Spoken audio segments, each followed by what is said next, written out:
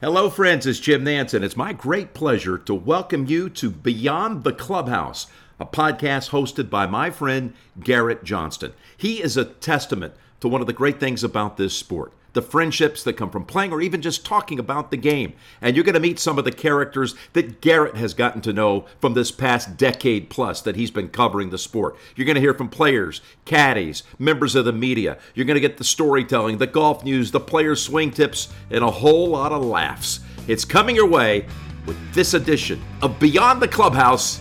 Here's Garrett. Well, thanks for the introduction there, Jim. Always appreciate it. And busy week for Jim Nance and CBS. And the new partners for the PGA Championship hadn't been on there for 30 years, ESPN.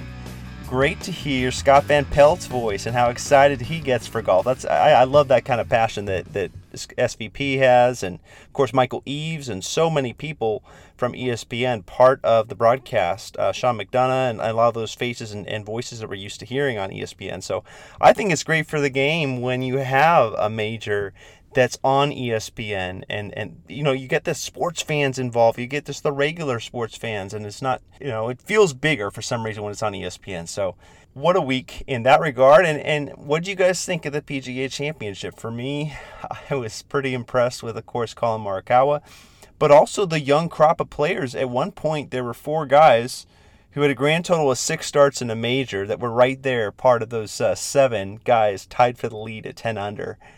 That's pretty unbelievable stuff. When you got Matthew Wolff, who had never played in a major, and there he was right in the mix, had a clutch putt on 18 to get to 10 under, and he delivered. I thought he played pretty well. And Cameron Champ was in the mix, and of course Collin Morikawa. I was pretty pumped up to see a lot of young guys hanging in there, and Scottie Scheffler was the 4th of those 4 that I mentioned.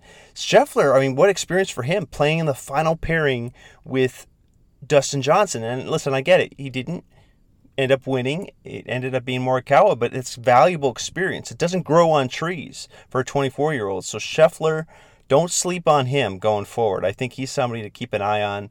I ended up writing a story on Scottie, talked to his sister and family, and of course they were pumped up to see how he did and just to see that he was in the mix and chasing his dream. And anyway, I thought that was a cool story to see Scottie and so many other players that were part of it. Berger was flashing there early Thursday, Friday, such a confident player, and there's a lot of storylines. What do we think of Tiger? Of course, Tiger Woods finished at 1 under par. I know it wasn't quite the week that many of us were expecting. Of course, coming in with very little reps, but how he played on Sunday, I was pretty impressed with. Shot 3 under par, and his irons looked so crisp. What was the start? He was 3 under, I want to say, through 7.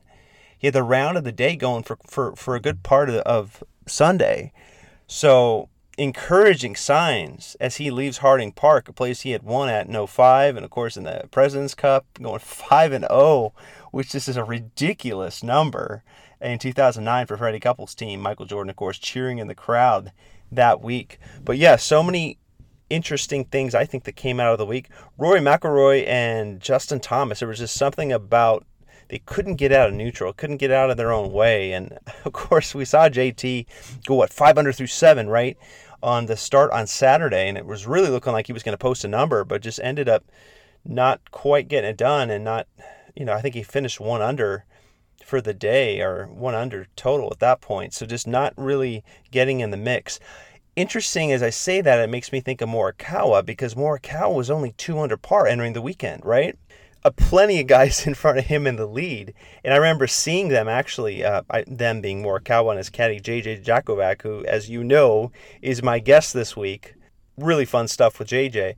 But they, with very little fanfare, JJ and Collin arrived at the range on Saturday morning. And of course, there's no fans, so I get that. But almost nobody watching, no volunteers out there, very few course employees or PGA of America people. It's just those 2 and like 1 other player at one point on the range in the early part of Saturday before the round started. So, hey, there's a chemistry, a really tangible chemistry between Collin and JJ. And I think that comes across, you'll hear in this interview with JJ, and how much they respect each other and like to make fun of each other, and just a back and forth, which I think is fun. And so we'll get into that. But of course, another player I wanted to talk about is Jon Rahm. And oh man, Rahm was in the mix. I thought late on Sunday, it was actually looking like he was going to post a number when the leaders were still barely teeing up. It looked like he was going to post a number that maybe was going to be relevant, and he didn't.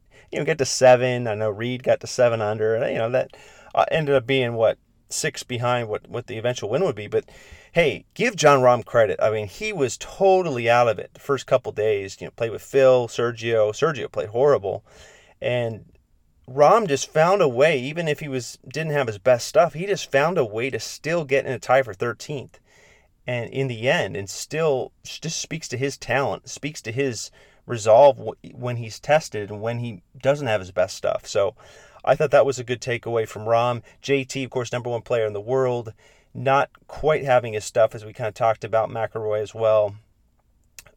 Jason Day, nice to see a little flash from him that there's still some life.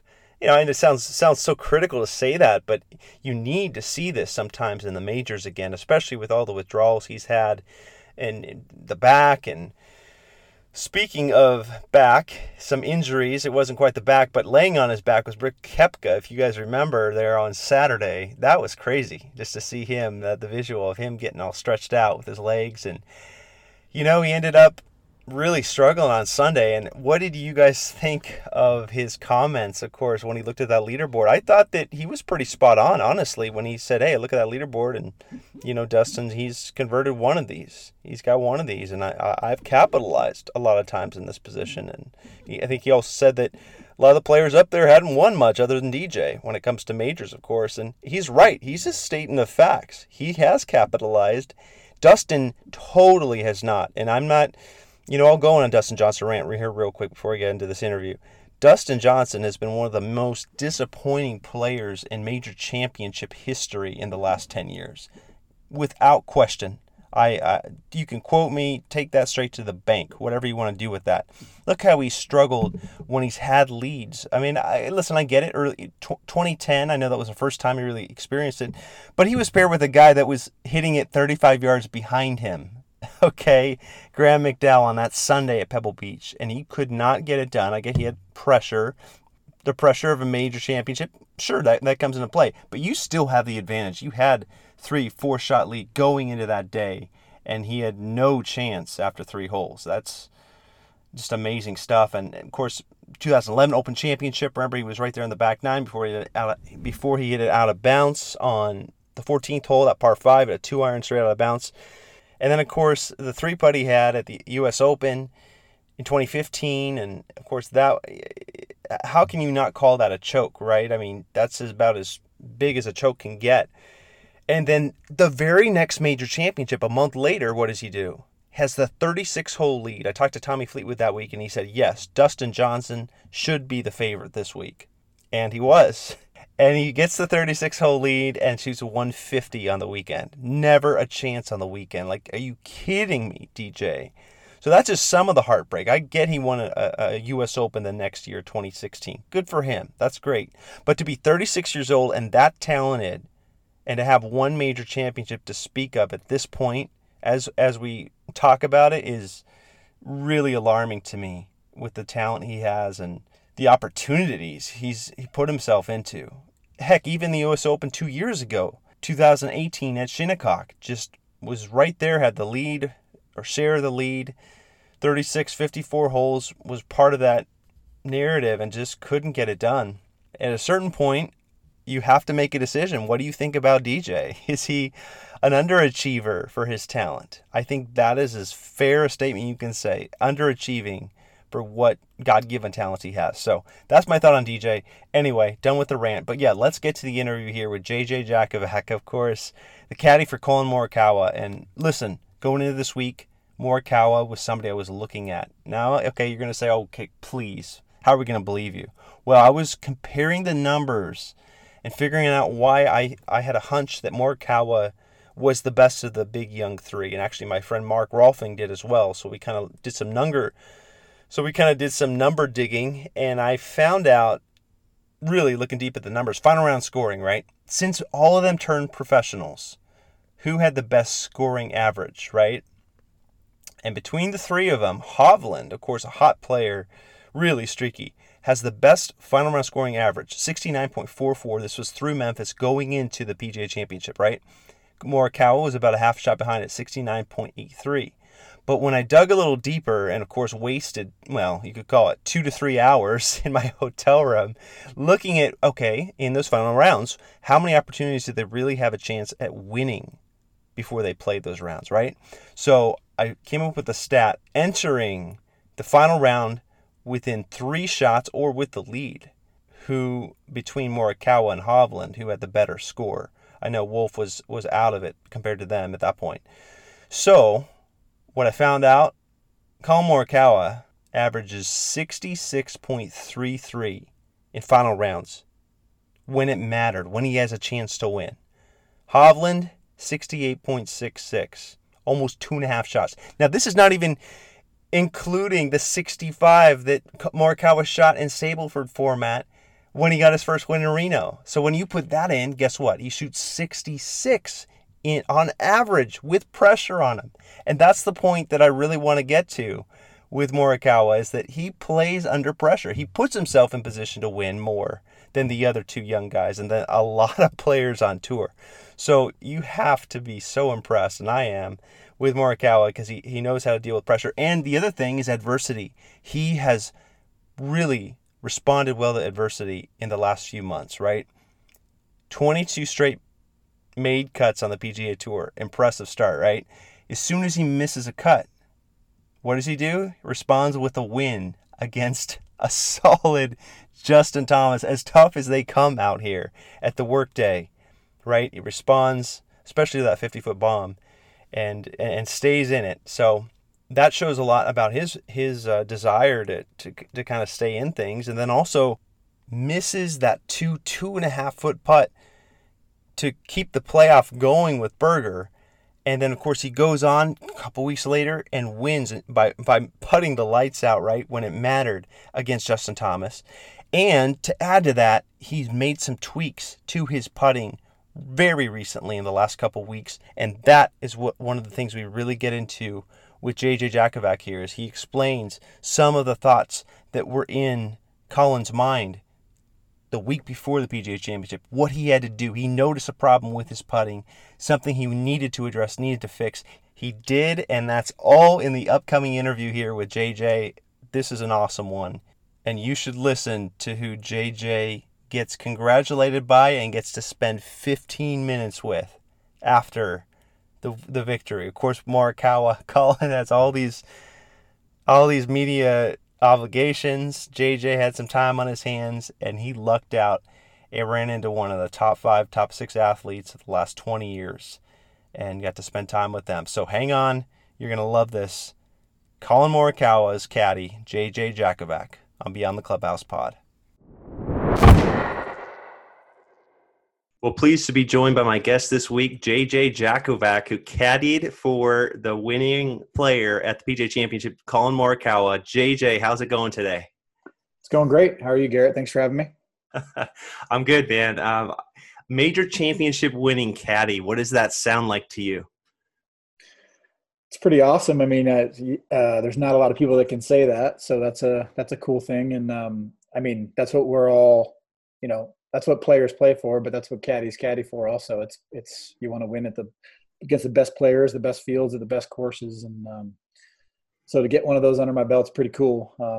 Been doing it for 12 years now, starting on the Nationwide Tour, then got to the PGA Tour about 10 years ago, and my first major win. So has a lot to do with the player, obviously. That's Fluff. Fluff told me when I first started out here, I said, "How do you become a great caddy?" And he said, "You want to be a great caddy, get the best player."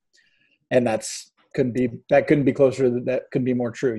I mean, you can be a great caddy if your player's not a stud like this one I got now, then it doesn't really matter. Definitely. And obviously you've had quite a pro career. Of course, you played the pro ranks, and many people may not know that as much, but of course, 8 hole-in-ones in your life, a stat that not many people know. Yeah.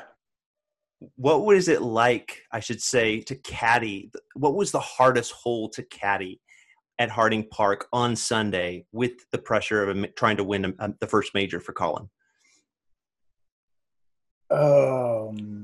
Such a variety, risk reward 16, and it's a good so question. much. I mean, I don't think it, when you're out there in the moment there, I mean, looking back on it, I mean, to caddy, I'm just caddying. I'm doing my job no matter what, right? The situation is I'm trying to figure out, situations and risk rewards and things like that on the fly. But like, I mean, something that didn't get talked about very much, with all the stuff he did on 14 and 16, he made putts he made 2 long putts. They talked about that on the front 9 for par, like a 23-footer on 1. Number 1, yeah. And then he made, it had to be 25 or 30-footer on 6 for par. But the big putts that as far as I'm concerned, because there were so many people so tight, he makes a birdie putt gets 2 good shots on the 10, the par 5 to the front edge, putts it up there right next to the hole, close, was nice. But then 11, 12, and 13, he had putts of, I would have to say 4, 6, and 5 feet in a row. And don't get me wrong, I mean, most pros are going to make those, but in that situation, I watched the replay, and a couple guys that were in those spots missed one of those putts, and he made all 3 of those to stay within striking distance and then do what he did on 14 and 16. So to me, those 3 in a row par putts from out, they weren't tap-ins. They were by no means tap-ins. They were 4 to 6.5 feet, and he made them all right in the middle. And that was the biggest. I mean, you asked what the hardest part to caddy was. It's hard to answer that, but that was a big moment in the tournament. Those 3 holes early on the back 9, making those par putts. It completely changes his mindset, I'm sure, if he misses one of them, because we go now to a shot back of 6 people, and it becomes a whole different story. So. Right, because at that point, it would have been 7 guys, as you had mentioned before, 7 guys at 10 under, and you really want to be in that position and stay up there, right? Yeah, you can't afford to make a bogey at that time, for sure, and that's what a couple of the people did. That was incredible when I looked at the leaderboard in 14, and there was 7 guys tied for the lead with 6 holes to go.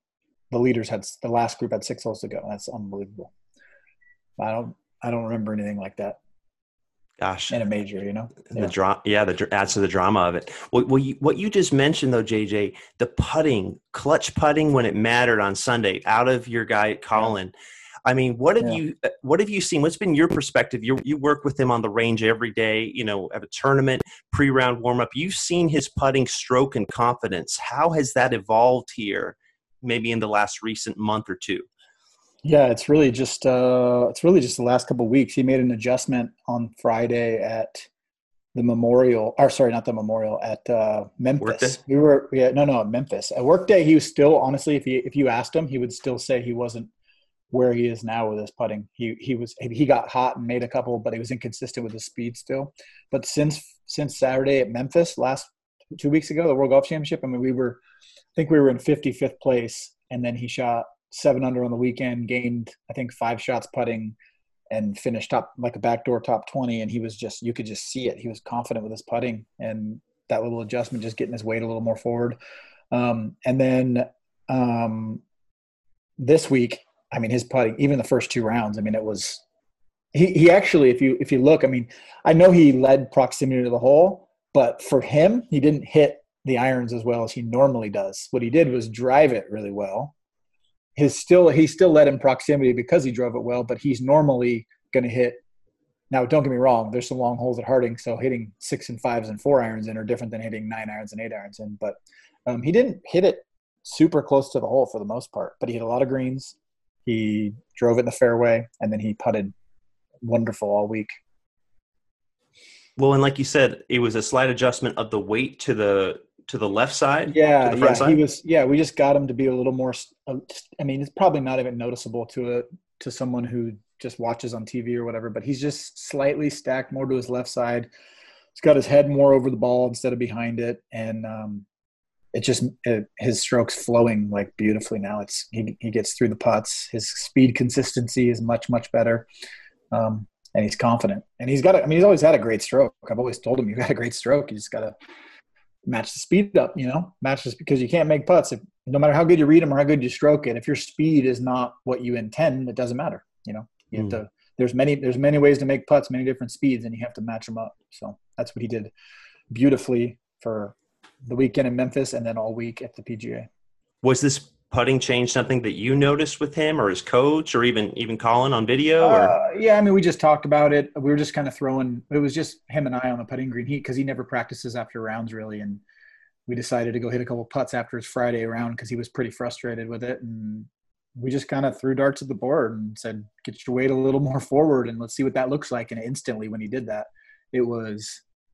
I was like blown away. I was like, holy, your putter's going through the ball better. You're finishing your stroke. You're keeping it made everything look, it's the smallest adjustment, but it made everything look different. Definitely. Yeah, I can understand. It's a game of inches too in golf. It's not just football and some of the other sports.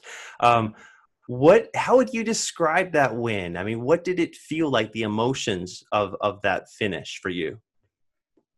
You're talking about after when we were done on 18, or yeah, and just I guess the impact of it, right? Because you're a Northern California native. How often are majors going to be ever as close to Napa, California, where you're from, and just the emotion of that whole finish for you? Obviously, really weird with no fans, because that's a major and it's going to be super well attended in a normal situation. So, I was just so proud of him. I mean, I got choked up when I gave him that hug on the last green, because it was kind of hard to know for sure, because the last leaderboard I had saw was on 17. So I didn't know what DJ was doing. I thought that he could still get to 12 if he went birdie, birdie, birdie. But I also knew that there was a scenario where he could hole out on the last hole if he got there to tie us. So, I mean, I was, I saw the replay. They actually, right after he putted in, they said he was the winner. So it was clear later that it was clear that he had won. But at the exact moment, I was 99% sure that he won, but I didn't know for sure. But I gave him that hug and I just told him, I'm so proud of you. And I mean, he's like an old soul. His maturity level is just shocking how good it is. I mean, I have all my caddy friends that I've had out on tour for a long time. They all say the same thing. They just go, I can't believe how mature this kid is. He's just like, he's unflappable. And it's pretty amazing for a 23-year-old to have that. Not to mention all the phenomenal skill he has, and not to mention that he's one of the best people I know too, So it was emotional for me. I mean, some are different, I've been fortunate to win quite a few times on tour now, but never major. And it's a different feeling for sure. And what was his response like to you, obviously, when you got choked up and you said, hey, I'm so proud of you? Like, what was his response there? I think he said you too. But I mean, he's got to go do, I went and put the flag in and he's got to go do 3 hours of media and sign his scorecards and we talked about it afterwards though. And I, told him again how proud of him I was. And, I sent him a text today and I said, I just wrote, you won the PGA Championship yesterday? And he wrote back, asterisk, we won the PGA Championship yesterday. So that made me feel really good. I said, don't get carried away, but thank you. That means a lot. That's pretty awesome stuff. It's team, right? I mean, when it's all said and done, right? No, I think it definitely is. I mean, from the agent to the coach to the caddy to the player, if you're going to be really, really successful in this game, you have to have a plan and a team, and you have to have people that you trust around you to execute it. So I think that's definitely a common denominator among the best players. Certainly. Oh, I got to imagine. Yeah. With, Spieth has always talked about his team over the years. We. Yeah. And you had mentioned, of course, the clutch putts he made from 11 to 13. Of course, he got up and down on 10, kept the momentum going. But when you get to 14 And we're deadlocked. We're talking 6, 7 guys deadlocked at 10 under par. And what was the thought going into that chip on 14? You know, I know that you guys didn't know it was going to go in. Obviously, there's no way you could have known at that moment. But what was the game plan with that chip? So actually, I'll start on the tee. That's an uncomfortable tee shot for him. The wind's off the lake, straight left to right. He's a cutter. There's a big tree that's like 100 yards out, kind of overhanging the left side of the fairway. So for a cutter with left to right wind, you want to have all the room in the world left to start the ball and cut it. He hadn't hit good tee shots on that hole all week, really. And then he hit another one it was okay, but it was going to be a little right. And I actually went to use the restroom right when the ball was in the air because I knew it was going to be in the rough. And I'm halfway down the hill to go use the restroom, and he says, it's in the fairway. And I'm like, I looked back up the hill because I couldn't see. I'm like, no, it's not. He's like, yeah, it landed in the rough and bounced in the fairway. So I don't know if you could tell on TV, but it landed 2 yards into the right rough cutting, and it kicked straight left in the fairway. I'm like, all right, let's go take advantage of it. Then he didn't strike the shot like he wanted to on the next hole, obviously. I mean, on the next shot. But if you're going to miss it, that's a good spot to miss it, because we walked up there and his lie was perfect, sitting up on that it kind of teed up into the wind. It looked difficult on TV, and it was difficult in the situation, but I would have been surprised if he didn't hit it inside 4 feet. It was a shot you practice all the time, little open face spinner. But that being said, to make it was pretty spectacular. I actually told him walking up, I'm like, you can make this, just like that. And he took his practice swings. He came off perfect. And he actually told me later that he thought it was going to be short. He thought it was going to stop just short, but it just trickled over the front edge. And his reaction was kind of like shocked. And, his face was like, whoa, yeah, good. It went in. So obviously a massive shot. I mean, if we ended up winning, that would have been the shot of the tournament without the one on 16. But then he does what he does on 16, and that was even better. Right. Well, because that chip in gets you one ahead. Finally, it was just so locked at 10. Yeah, exactly. Somebody broke out. And so now with a 1-shot lead on the back 9 of a major championship, your guy pulls driver on a go for, risk reward hole. What was the discussion like going into that club choice? So on 15, he hit a really good 3-wood off the tee, and then hit the wedge up there. Really nice shot to like 16 feet. And he misread the putt a little bit, makes par. Then we go to the next tee. And so what's going on in my head after he misses the birdie putt on 15 is, okay, I know where the tees are. I know what the number is. The wind's in off the left. First thing goes through my head is for him, it's a perfect driver number. It's not like some of the real long guys. It's weird. It's an awkward yardage. 278 front, 290 something hole. The ground's getting firm. So if he hits a good driver, he's going to fly it just short of the front edge, and it's going to bounce up on the green. So that's the first thing that I thought. Then the second thing I thought was I saw Casey putt. We were waiting for the green to clear, and I watched. You can see the green, obviously. Yeah. And I watched him putt and make like a 5-footer, and they clapped. So I'm like, well, that's a birdie. So now we're tied for the lead. And I knew for sure we were going to get to 12 under at least. So I was like, in my mind, it was for sure driver, but I don't want to say that first and make him uncomfortable if he doesn't like hitting driver. So I just walked up there and I gave him the number and I said, what are your thoughts? And he said, is it a little in off the left? And I said, yep, it's a little in off the left. He's like, it's a perfect driver then, isn't it? And I said, it sure is. And he grabbed driver, and we just talked about the line and where the wind was. And to be honest with you, he had hit at Workday when we played the Muirfield Village. 14th hole is usually not drivable during the Memorial, but for the Workday, they moved the tee up like three of the days. I think they moved the tee up, and it's a really tight shot. It's actually probably tighter than the one on 16 because there's water right, and left is you got no shot from left. But we hit driver that day, that 3 days, and hit it really good. One day it is like 12 feet. And he hit 3 of the best drives he hit that whole tournament were on that hole, drivable par 4. So in my head, when he was over the ball, I was just thinking about 14 at the Workday, and he hit this shot, and it come off perfect. And you can see me on the telecast because the trees where the caddy's standing, the big trees are in the way for him to see the green. So he hits it, and it comes off perfect. And so it's halfway there, and I run out of the tee, and you can hear both me and Colin saying just one straight bounce. Because at that ball, it was cutting towards the pin, and short of that green can kick right into that bunker, which is not great. I mean, you can get it to 15 feet, but and that first bounce, I saw it and it went dead straight, and I was like, oh my God, what a golf shot. Because I knew it was going to get there, and I knew it was online, so I knew it was going to be really good. I mean, it was to the point where I don't know if you could tell on TV, if it has a little more steam on it, it has a chance to go in the hole because it's moving from left to right. It's breaking towards the pin. It's like shockingly at the pin. And then we didn't know for sure where it was. I mean, I thought it was really close to the hole because we heard him being pretty loud. And then he walked over to the bag and we looked at each other at the same time. We said 14 a work day. And I was like, yeah, or a Memorial or Mirfield, I think we said. Yeah. Gosh. So, but then at that point, not that it doesn't matter. If you don't, it matters even if you miss the putt, but that was a very important putt to hole because being 2 shots up is so different than being 1 shot up in that situation. So to make the putt too was obviously massive. Yeah. And we could see Casey on the telecast. You could see Casey looking back and knowing, oh gosh, yeah, he knew what he had to do at that point with 2 holes to go. Mm-hmm. No mistake for him. When did this start to feel real for you?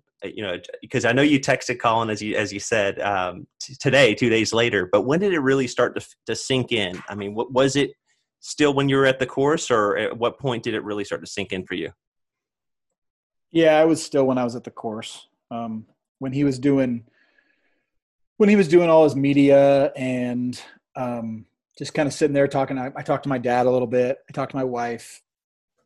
And just thinking, holy crap, he just won a major. I mean, it definitely was surreal for the first hour or two, and I'm sure it's still sinking in for him. But it was, I was starting to realize it kind of an hour and a half or 2 hours after we finished, how cool it was, and how honestly how that shot. I mean, that shot he hit on 16. I'm not a great golf historian, but it's got to go down as one of the best shots in major championship history in this situation. I mean, it's, it has to. Tied for 1 shot or tied for the lead at the point with Casey and 6 world-class players 1 shot back. And he hits that shot and holds the putt. I mean, it was a big-time shot. And it's for your first major championship. This isn't like you're just playing in a regular event, going for win number 10, win number 20 in a regular event. This is for your first major, and you've only been pro for a year on tour, right? I mean, well, that's what they said. I mean, it was the entire field. I read something, the entire field, like 71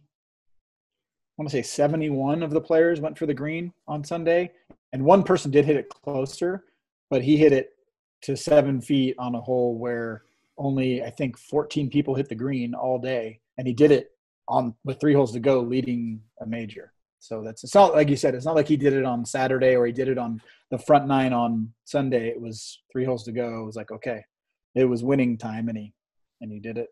So. And that's 16, of course, and then 18. Everybody loves the reaction of Colin leaning there on his approach shot. I mean, what did you make of that, and what was the discussion like after it was totally fine? It could have, it was rolled down to what, about, was it 8-10 feet? It was probably 8, 10, or 12, or it was probably 8, 15 or 18 feet past the hole. But I mean, obviously we know we're 2 up, and we're trying to hit that ball 25 feet right of the hole. Right in the middle of the green, there's a black triangle that we both said, okay, we're gonna hit right at that. It was really cold by then. The ball was not going very far anymore, but it was straight downwind. It was really couldn't have been a better number. It was 161 or something to the hole. And he had, we're trying to land at 155, like right in between the front edge and the pin and a little right of it. And so it was just a perfect, normal choke down, good 9-iron. And yeah, he just pulled it, but that's why you aim 20, 25 feet right, because he pulled it right at it. And it actually was close to coming down. We were right on top of that little ridge, so you could tell how soft he hit the putt, and it got all the way to the hole. Like if it gets a foot shorter, it rolls down to that ridge to about 6 feet probably. But and once I saw where it ended up, it was like, okay, there we go. We all know Colin's a very relatable guy. Please tell me, JJ, that you gave him a hard time after the top of the trophy fell off and he had to fix that. I mean, what was that like for you guys? Oh, it was awesome. I was standing right behind all the media when that happened, and his face was priceless.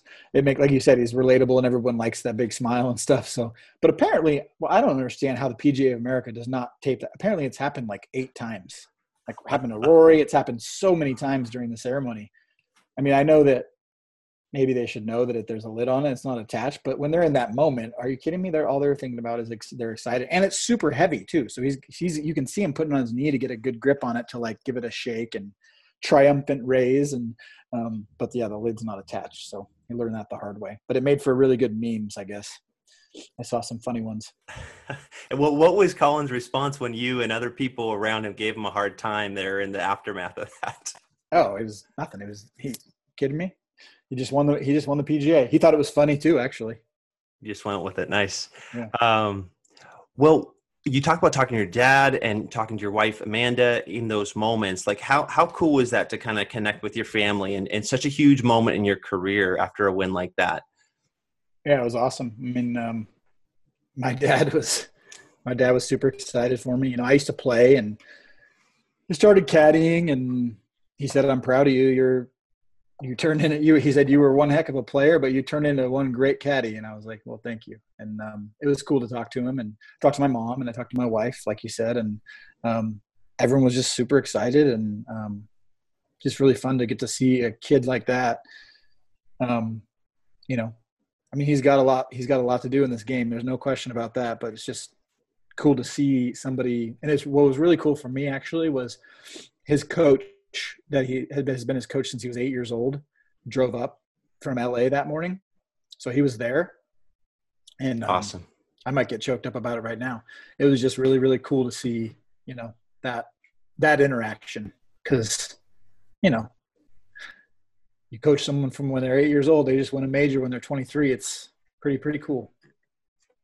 Yeah, all that time that he had spent with Colin over the years, you know what I mean? Like, and yeah, at that point, it's delayed gratification. Like, it's a sacrifice that he made of driving to LA for that moment because you can't replicate it ever again. It's the first major championship. Yeah, and I wouldn't even call it a sacrifice. I mean, there's his, you know, one of his best friends and is in the hunt in a major.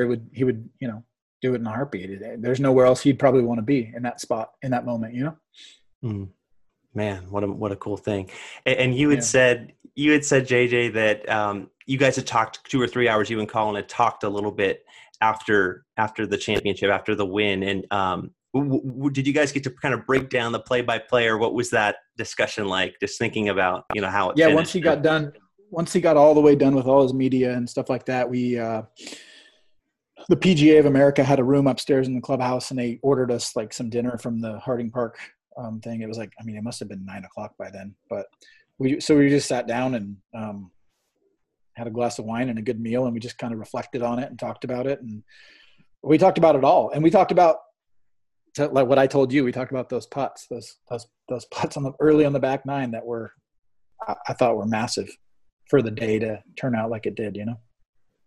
And how is the celebration, if it has continued, because I know you're back in Vegas now at your home, seeing your son Bo and just all these things that have happened in the last 24 hours since all this, 48 hours. I mean, how has the celebration continued? It hasn't really for me or Colin, I don't think, because he's been doing media literally all day.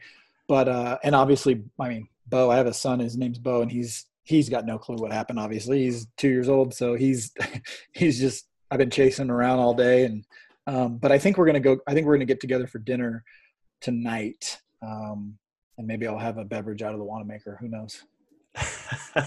Out of the trophy, right? Yeah.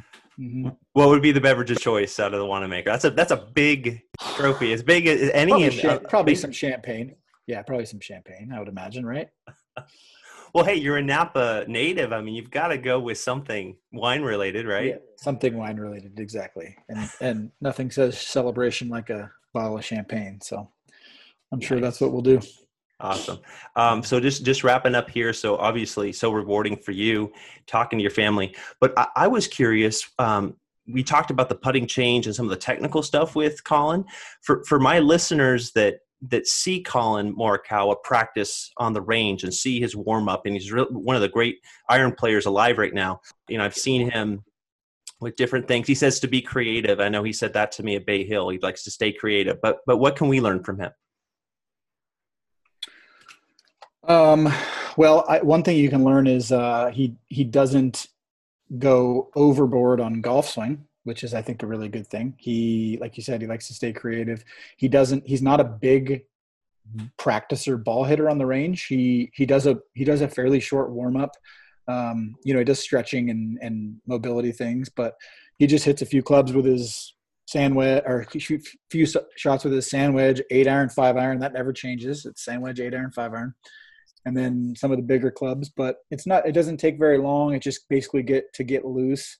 But I mean, I think overall you don't want to wear yourself out before you go play. I mean, you want to get a little loose, and then whatever you got that day is what you got. There's no reason to sit there and hit two or three bags of balls, because you got what you got. It's not going to change on that day. And sometimes some days are different than others, and you got to make little adjustments. But and another thing you can learn from him is that no one can hit the ball like he can.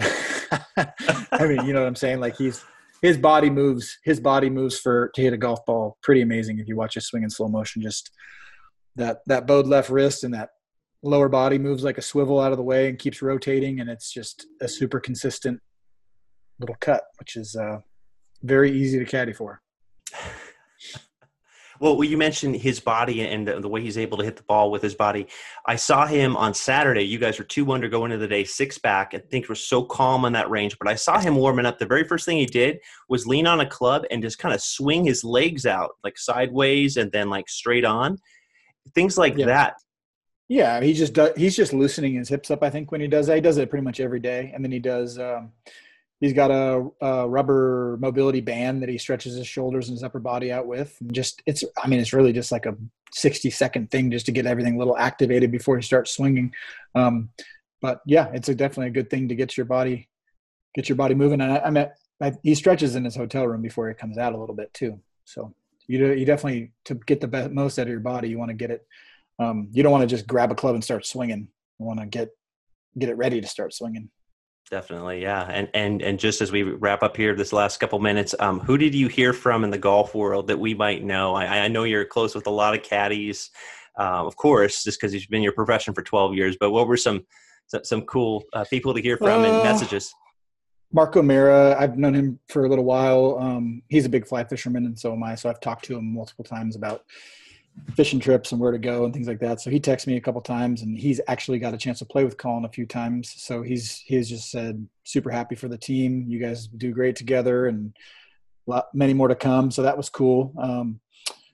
Probably the coolest was when we were at the tournament and we got done. Steph Curry was there watching us, and I've been a Warrior fan my whole life. So I told him I saw him out there. And on the 10th tee, Colin hit his shot on Sunday, and I looked over to him and I went, Warriors. And he just gave me like a 3 sign on his head. And I was like, all right, cool. And then he was there after. And I started talking to him, and he sat there and chatted with me for like 15 minutes about the draft and the Warriors, just me and him. And it was awesome. And then that's right before he actually did that Q&A with Colin, which is why he knew my name. He's like, I know JJ does a good job, but I want your bag or whatever. Because he had just done me. That was the highlight of the whole who I heard from and who I got to meet, because been a Warrior fan since I was a kid. God, I mean, and those championships he's won just in the last 5 years, I have to follow up with that. Like, how cool was that 15-minute exchange? I mean, stuff like that doesn't happen that often, in general, right? Awesome. We talked about. I mean, I told him, I grew up going to games. I used to go to games his rookie year. I went to a bunch of games, and him and Monte Ellis were on the team.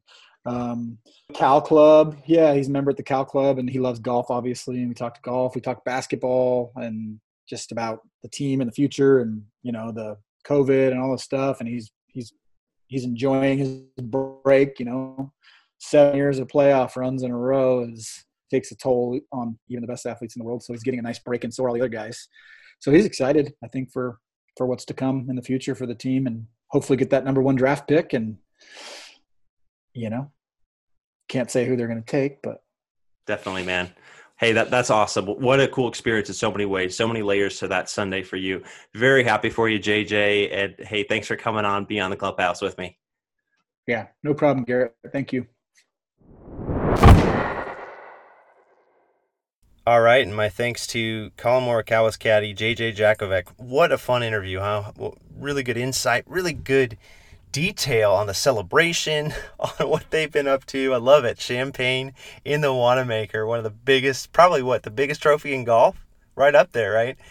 I'm sure that's been a heck of a party that they had, a hell of a party on the Tuesday night after the win. So, really fun stuff, and I just liked the story with Steph Curry and getting to spend time. This is a lifelong Warrior fan. What a moment. Here you are in Northern California, where you're from, 50 miles from where you grew up. How often is there going to be a major championship that close to where? I mean, this is the closest. Harding Park and Olympic are the absolute closest. So what a storybook in that way for JJ. Just pump for him, man. I mean, what a cool moment. What a cool setting. And, of course, just that's the conversation with his dad and the coach for Morikawa and how they got to connect, and just awesome and real genuine, real stuff from JJ Jakovic. So hope you enjoyed it. And again, my thanks to JJ.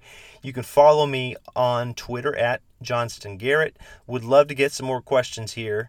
I didn't get a chance to include them this time, but I will keep asking. I'll get them in the next pod for sure. I think you know my next guest. Really, really good PGA Tour player coming up. But yeah, you can follow me on Instagram as well, at Garrett Johnston Golf. And of course, Beyond the Clubhouse has its Twitter account at Beyond Clubhouse. And let's keep this going. I'm really fired up. I think there's a lot of good content to be had right here. And this stretch of the schedule is awesome, right? We got the playoffs coming up, and we've got major championships with the U.S. Open, the Masters after that, well, back in November. So there's a lot to look forward to, and there's a lot to chat about. So let's get into this, and let's keep this going. So hope you guys had fun. That was a hell of a week at the PGA Championship. I'm pumped for guys like Scott Van Pelt and, of course, Jim Nantz and all those regulars got to be out there. It was first time on site in since the restart for the likes of Nick Faldo and Ian Baker Finch and a lot of those guys as well. So anyway, really a lot of fun to see so many people gathered together. Of course, I was on site, and I loved walking the course and spending time out there. Really, it's the closest major that ever gets to my hometown in Sacramento. So 80, 90 miles away. So I can empathize with JJ in that regard. But anyway, stay tuned. I love having you guys listen, and we'll catch up again soon on Beyond the Clubhouse.